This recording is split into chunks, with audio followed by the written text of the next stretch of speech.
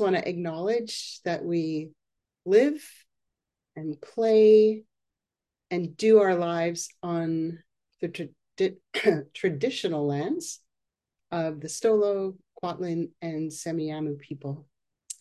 And we are grateful. It's something that we're doing again, that we had done a while back, is we are interviewing people. And it's a way of us getting to know each other a little better. And we've had actually really lovely responses doing this, even just in these few short weeks. So today we are going to be interviewing Amy, and she is, if I say it, then I give it all away. So, Amy, are you unmuted?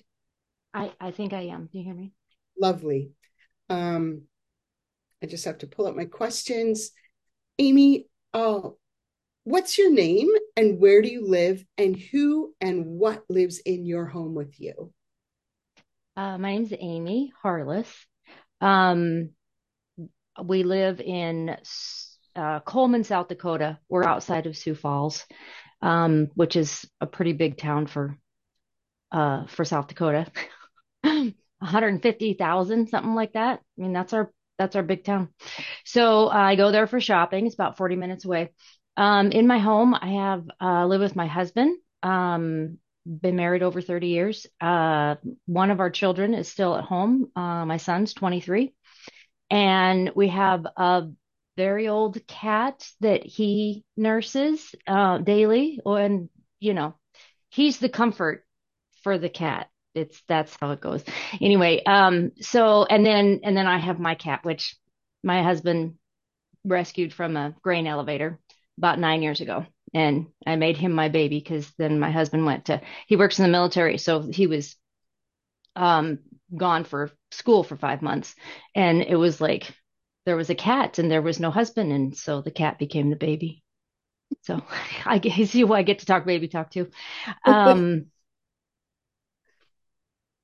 I think that was, I think you covered all the, I mean, I say there's only five questions, but the first question actually has three of them in it. So, mhm.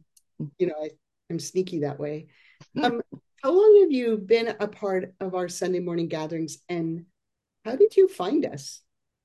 I found you because I was at SOT that year that John Bear was there and you and Bradley were there.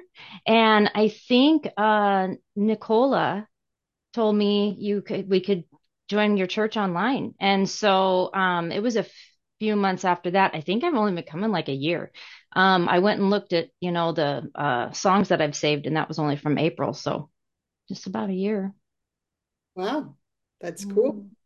Mm. Um, what brings you the most joy in life? And like, when do you feel most joyful? I'll answer. SOT is School of Theology. We go for a week and get to listen to teachers and live together and talk, and it's really fun. Quite a blessing. Okay, joy. Oh, I feel joy when I meet Jesus.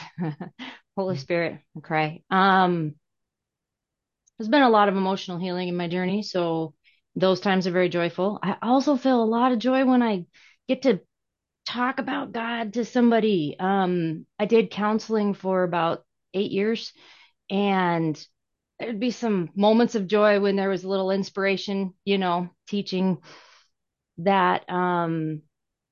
So there you go. I can have it daily, but I don't do it daily. Either one of those. So Right. So what would you like to be known for?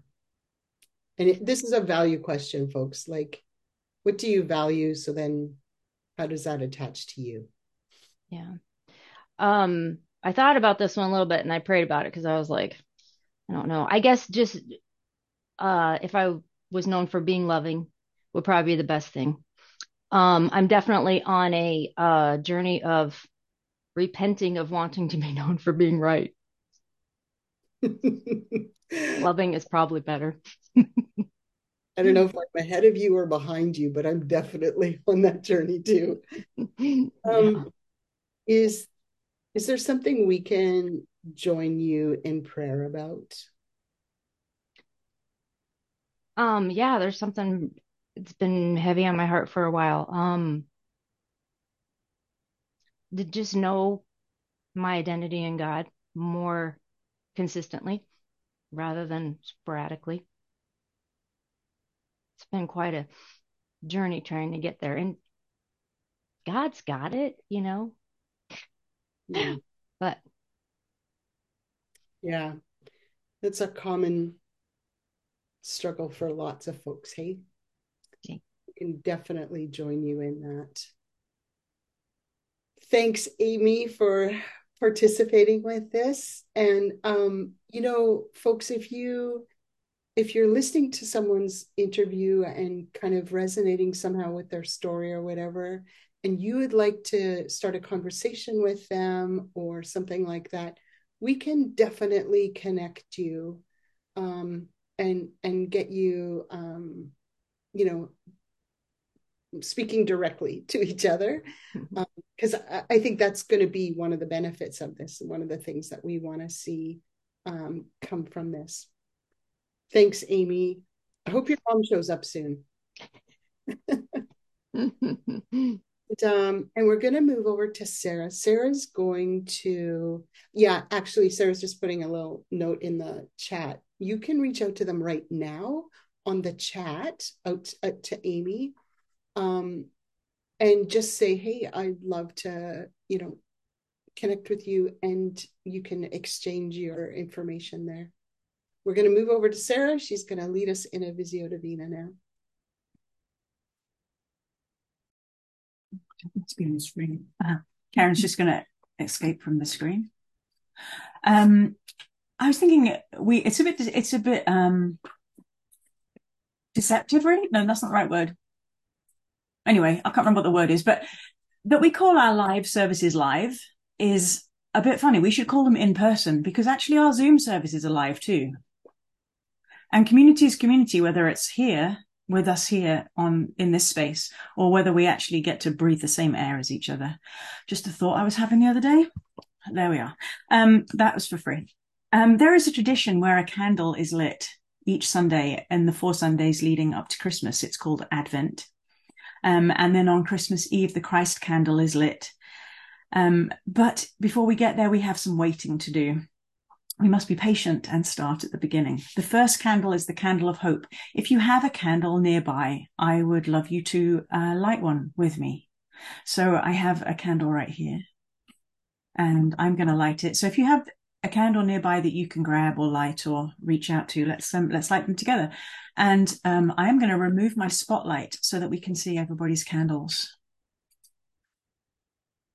So if you have one, let's do it.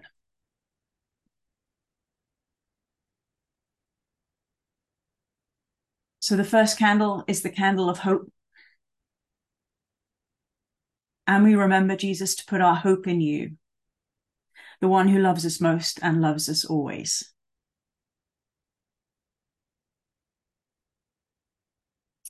Amen.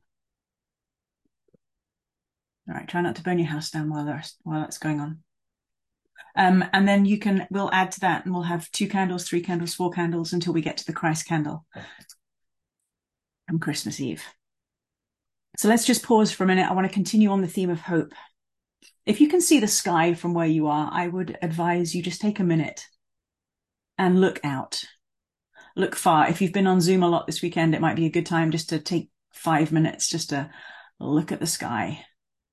There is something wonderful about the hope of that distant blue. Just embrace the expanse of sky in this time that we have together. And I'm going to share an image which has sky in it, and also other pieces. Oh, sorry, that was the hope candle. Okay, so this is the image for today. So just take a few minutes to look at this image. Just let your eyes wander over the whole and see if your eyes settle on any part of it.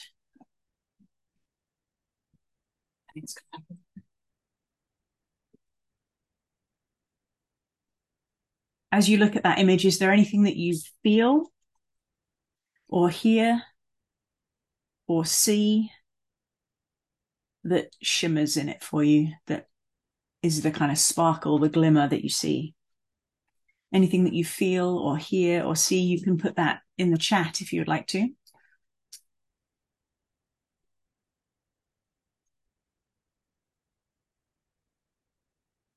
And also, as you're looking, is there an invitation in there?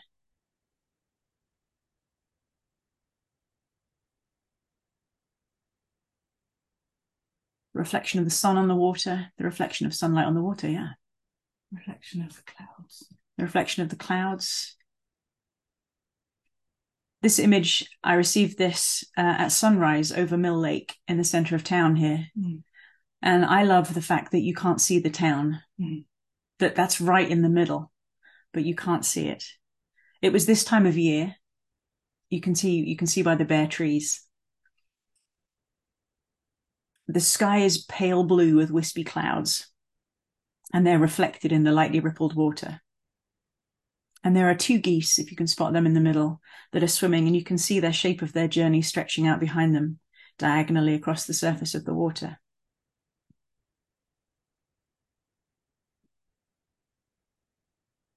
This image, I think it's probably dawn, speaks to me of hope.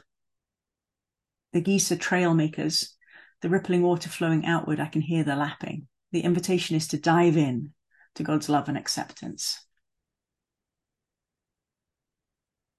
I feel like my invitation is just to keep swimming across the surface.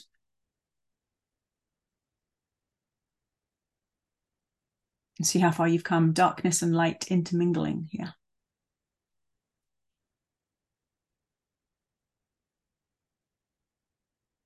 I love, even though the water is still, there's still movement in it.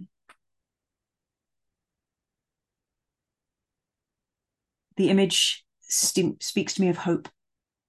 The sunrise is a hopeful moment of each day because it's all ahead of us. We have it all to come. One of the names of Jesus is the day spring, the one who brings the new day, and he is the hope. So just take another moment, a few deep breaths as you're looking, and just see if there's anything else for you to see in there.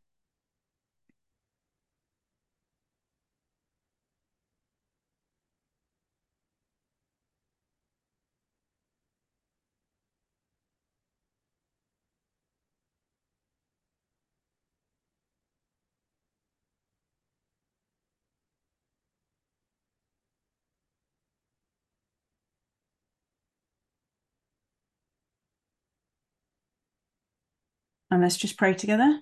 And I'm going to pass it over to Lando for communion. So God, I thank you for the new day. I thank you for the start of the new church year, for the hope that beginnings bring. We are waiting in the darkest part of the year right now for your day spring once again. So we say, come, Lord Jesus. Amen.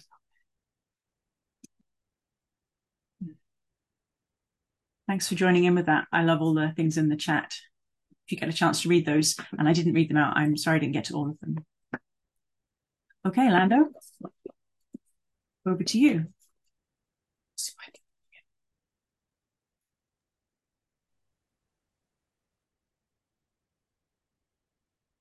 All right. This is quite a story. The Last Supper starts off with the disciples came and asked Jesus, where should we celebrate the unleavened bread? I mean, the days of unleavened bread, where should we celebrate the Passover meal? And Jesus said, go into a city, a certain man will be there. You probably know the story. And the disciples followed Jesus' instructions to the letter. It says, I'm reading from the Message Bible. Prepared the Passover meal. After sunset, he and the 12 were sitting around the table. During the meal, he said, I have something hard but important to say to you. One of you is going to hand me over to the conspirators. They were stunned and began to ask one another, it isn't me, is it, Master?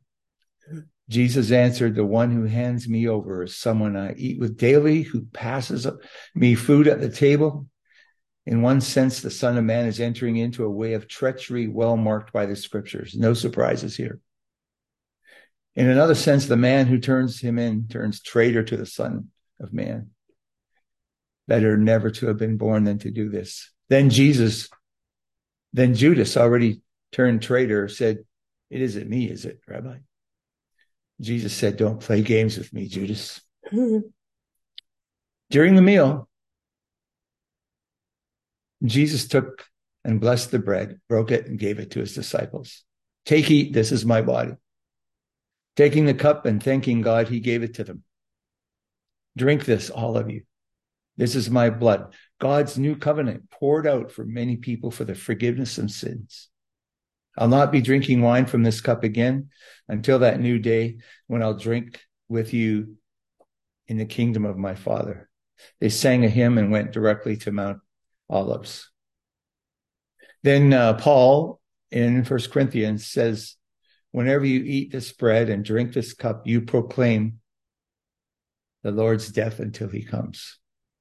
So let's reenact this together and participate. This is my body broken for you. So take a bread or a cracker and take a bite. This is my body broken for you.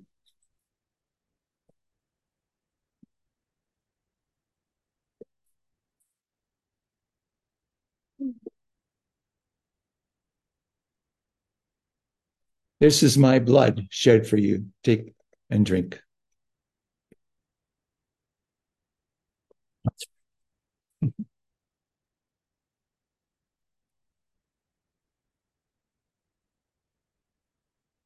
fellow named Mike Livingston wrote, "We observe the Lord's Supper to commemorate a past event and to anticipate a future event,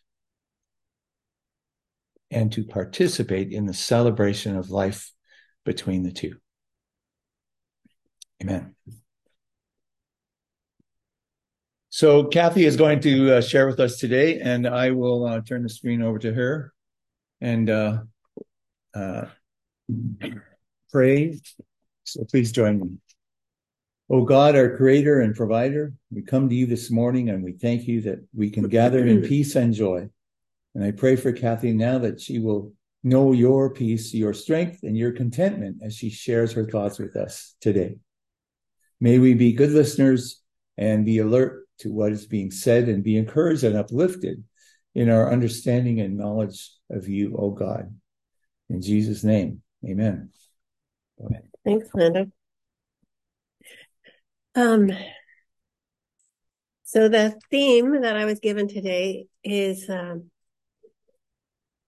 Our Lady of Sorrows. And in my Christian tradition, churches that I've been part of, we didn't pay very much attention to Mary. And so this was really new territory. I mean, I knew the stories of Mary, but I never studied them like I did these last couple of weeks. Welcome to the celebration of Advent 2023, Sunday number 1. The little Advent book that we are using this year for 4 weeks invites us to focus our hearts on 2 things. First, the birth of Jesus, and second, the promise of Jesus coming again to fill the world with more hope, more peace, more joy, and more love. We have lit the candle of hope, the first candle, 4 weeks preceding Christmas. And this week we will be looking at one aspect of Mary's life, experience as Jesus' mother, and that is sorrow. In honor of her special role, Mother Mary has been titled Our Lady of Sorrows. Mary experienced many sorrows. Many people have found comfort in their times of sorrows through knowing her life and experience of sorrow. It's been interesting to imagine her sorrows, our sorrows, and the scripture passage today and connect those with any sense of hope, except for the last portion. Today's assigned scripture reading is this: "But in those days, after that suffering, the sun will be darkened, The moon will not give its light, and the stars will be falling from the heavens, and the powers in the heavens will be shaken. Then this part. Then they will see the Christ, the child of God, coming in the clouds with great power and glory. Then they will see the child of God coming in the clouds with great glory and power after all of that horrible stuff. When we are troubled and low, God, please rekindle our hope. Jesus, you came, you come, and you are gloriously coming again, big time. When I've thought of Mary over the years, my main feelings toward her have been gratitude for agreeing to carry and birth our Savior, and respect for taking on this unknown challenge. After reading for a few weeks about Our Lady of Sorrows, in addition to gratitude and respect, I am feeling empathy for her and great sorrows, for her, the great sorrows that she experienced as Jesus' mother. I will be sharing a few pieces of art during my talk. Surprisingly, I could not find the artist's name for most of these, even though I paid several sites a little bit to digitally download them for this morning.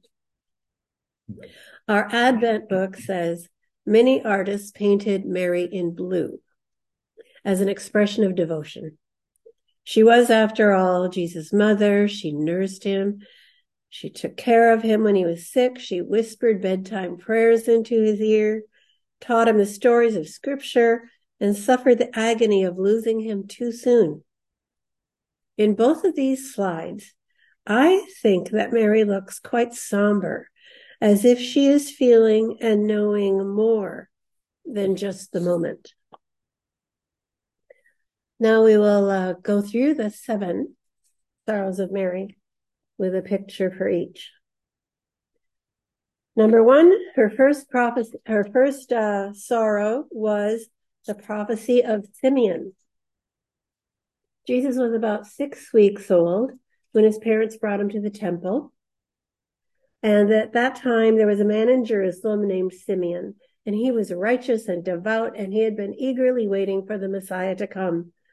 The Holy Spirit had revealed to him that he would not die until he had seen the Messiah. That day, the Spirit led him to the temple. So when Mary and Joseph came to present the baby, Simeon was there. He took Jesus in his arms, and he praised God, saying, "Sovereign Lord, now let your servant die in peace, as you have promised. I have seen your salvation, which you have prepared for all people. He is a light to reveal God to the nations, and he is the glory of your people, Israel." Jesus' parents were amazed at what was being said about their son. Then Simeon blessed them, and then he leaned into Mary and said, "This child is destined to cause many in Israel to fall, many others to rise. He has been sent as a sign from God, but many will oppose him. As a result, the deepest thoughts of many hearts will be revealed, and a sword will pierce your very soul." Ouch. The second sorrow of Mary was the flight into Egypt.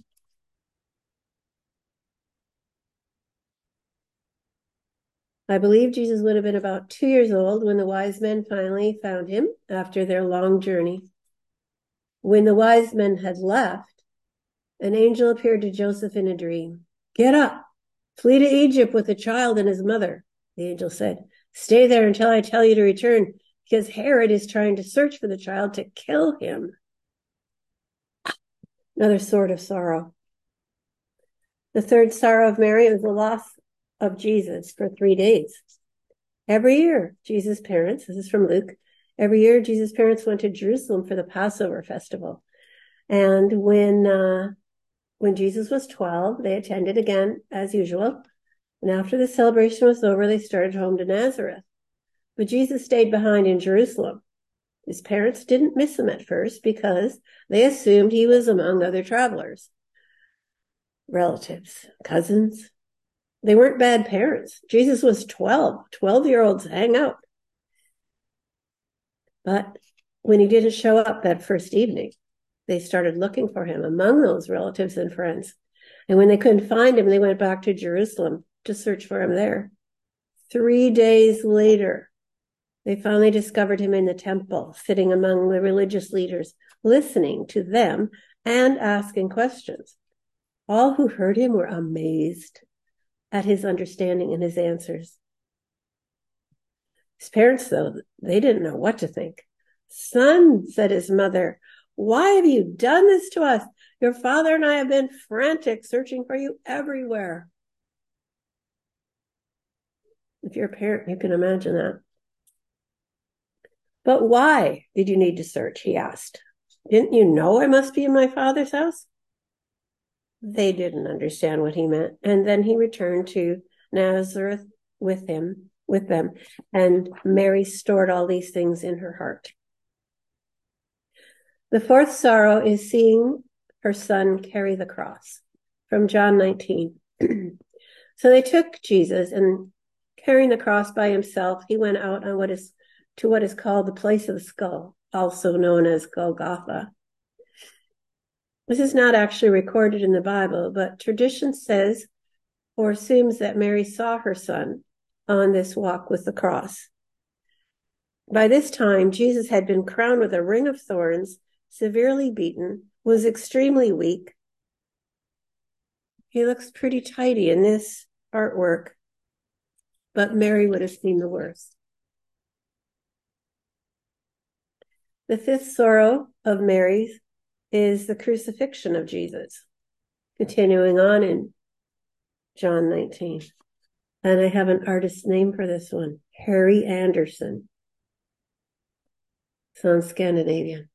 Okay. Now they crucified Jesus, and with him 2 others, one on either side, with Jesus between them. Standing near the cross were Mary, Mary's sister, Mary, the wife of Clopas, and Mary Magdalene. 3 Marys. When Jesus saw his mother and the disciple who he loved, which is John, standing beside her, he said to his mother, who was already widowed, "Woman, here is your son." And then he said to the disciple, "Here is your mother." And from that hour, the disciple took her into his own home. It wasn't good to be all alone without a husband or a son to take care of you. And here's Jesus suffering, dying on the cross, and he says that to his mom. After this, when Jesus knew that all was now finished, he said, "I'm thirsty." A jar of sour wine was standing there, so he put a sponge full of the wine on a branch of hyssop and held it to his mouth. When Jesus had received the wine, he said, "It is finished." He bowed his head and he died.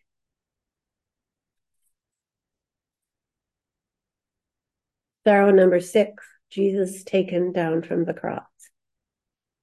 Imagine. Till now, at least Mary had been able to be there for her son. That was at least something, that she stood with him as he suffered. Now he was dead, and there was nothing she could do for him.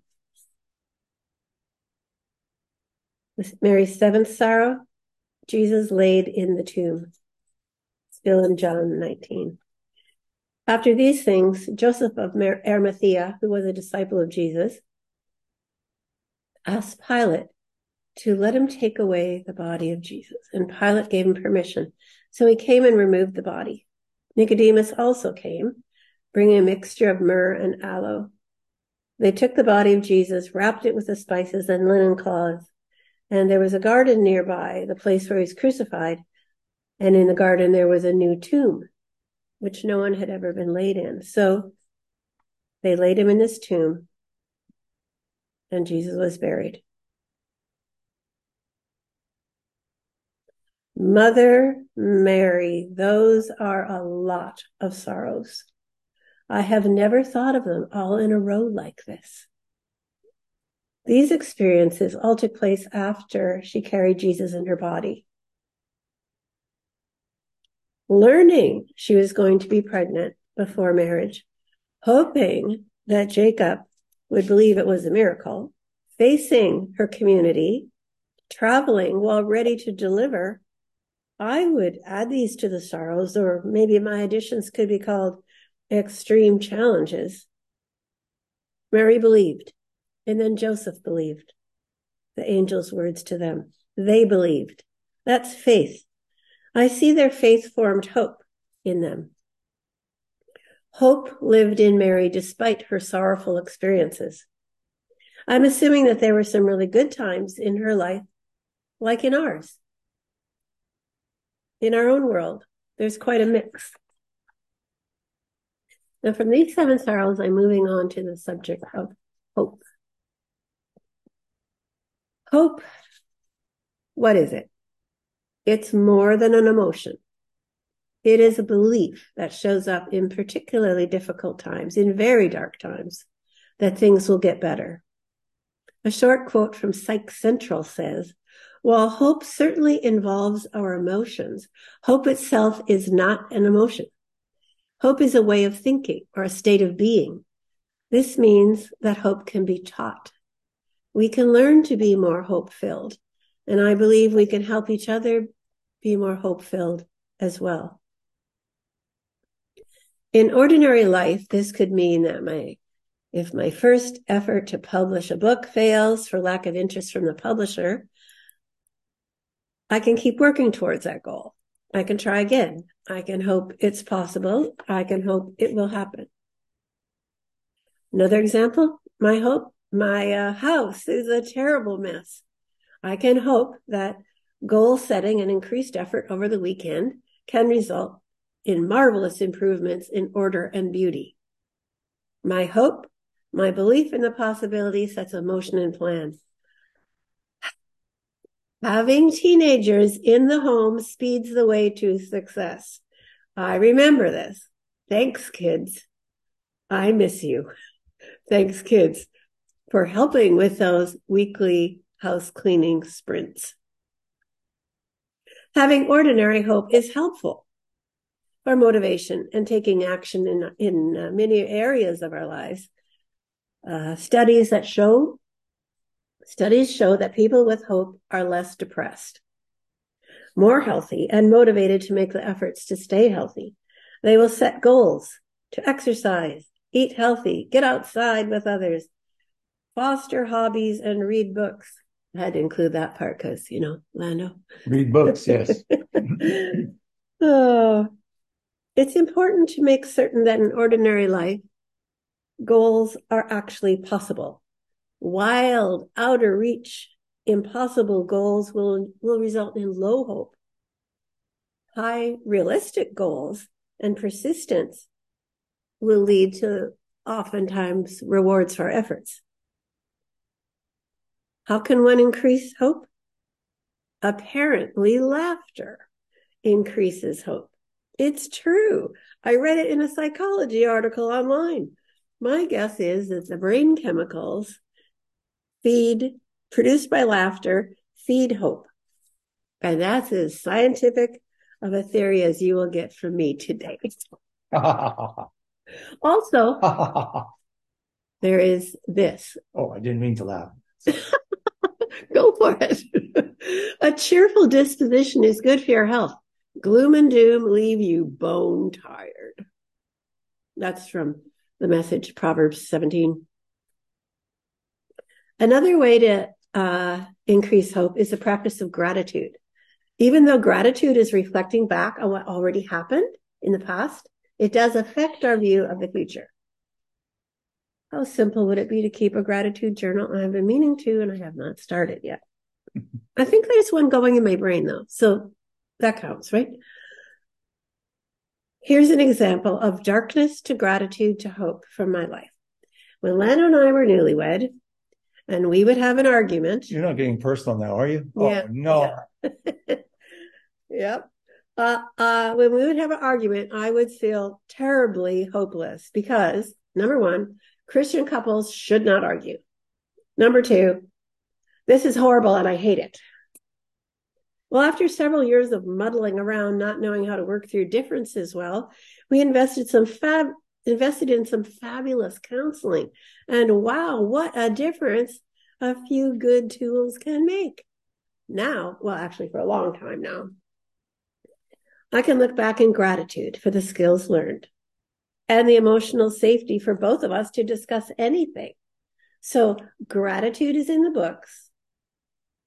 And with hope now, we face conflicts with confidence.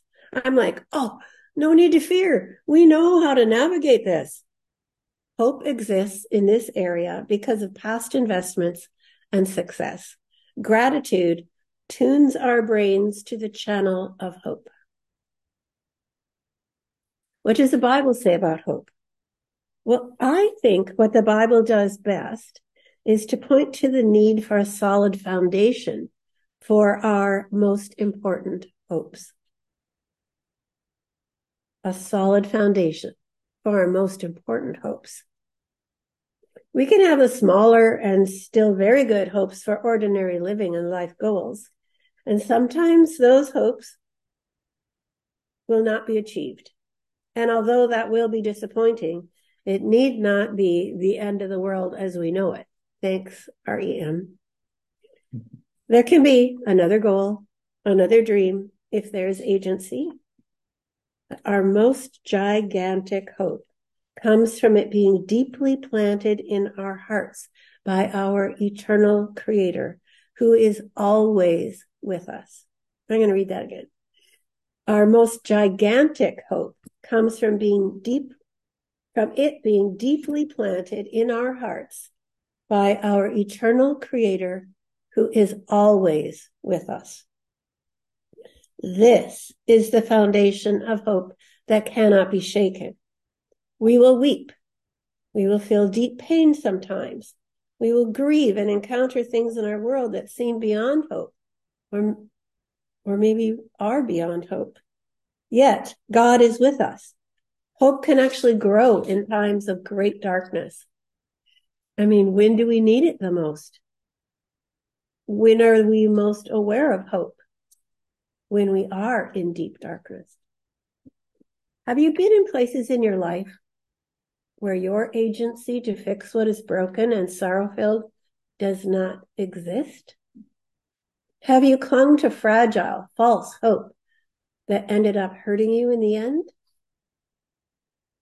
In this world, there are such terrible troubles, both now and when Jesus was born of Mary.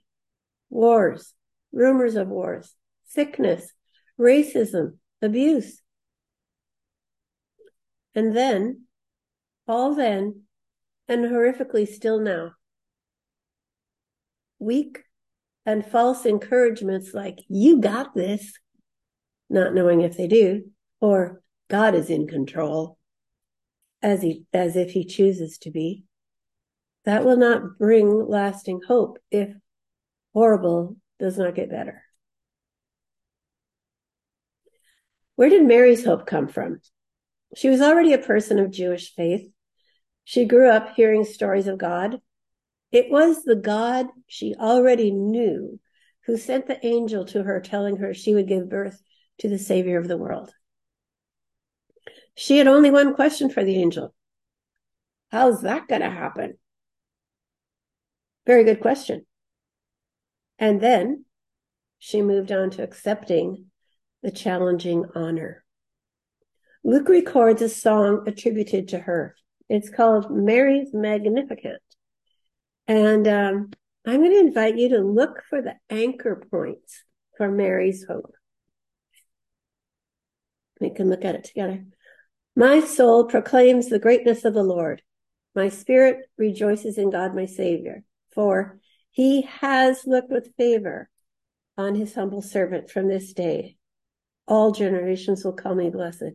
The Almighty has done great things for me, and holy is his name. He has mercy on those who fear him in every generation. He has shown the strength of his arm. He has scattered the proud in their conceit. He has cast down the mighty from their thrones, and he has lifted up the humble. He has filled the hungry with good things, and the rich he has sent empty away. He has come to help the servant of Israel, for he has remembered his promise of mercy, the promise he made to our fathers, to Abraham, and to his children forever. Glory to the Father, and to the Son, and to the Holy Spirit, as it was in the beginning, is now, and will be forever. Do you see those anchor points? What can we do for another who is short on hope? Listen, see, care, tell your own stories, pray.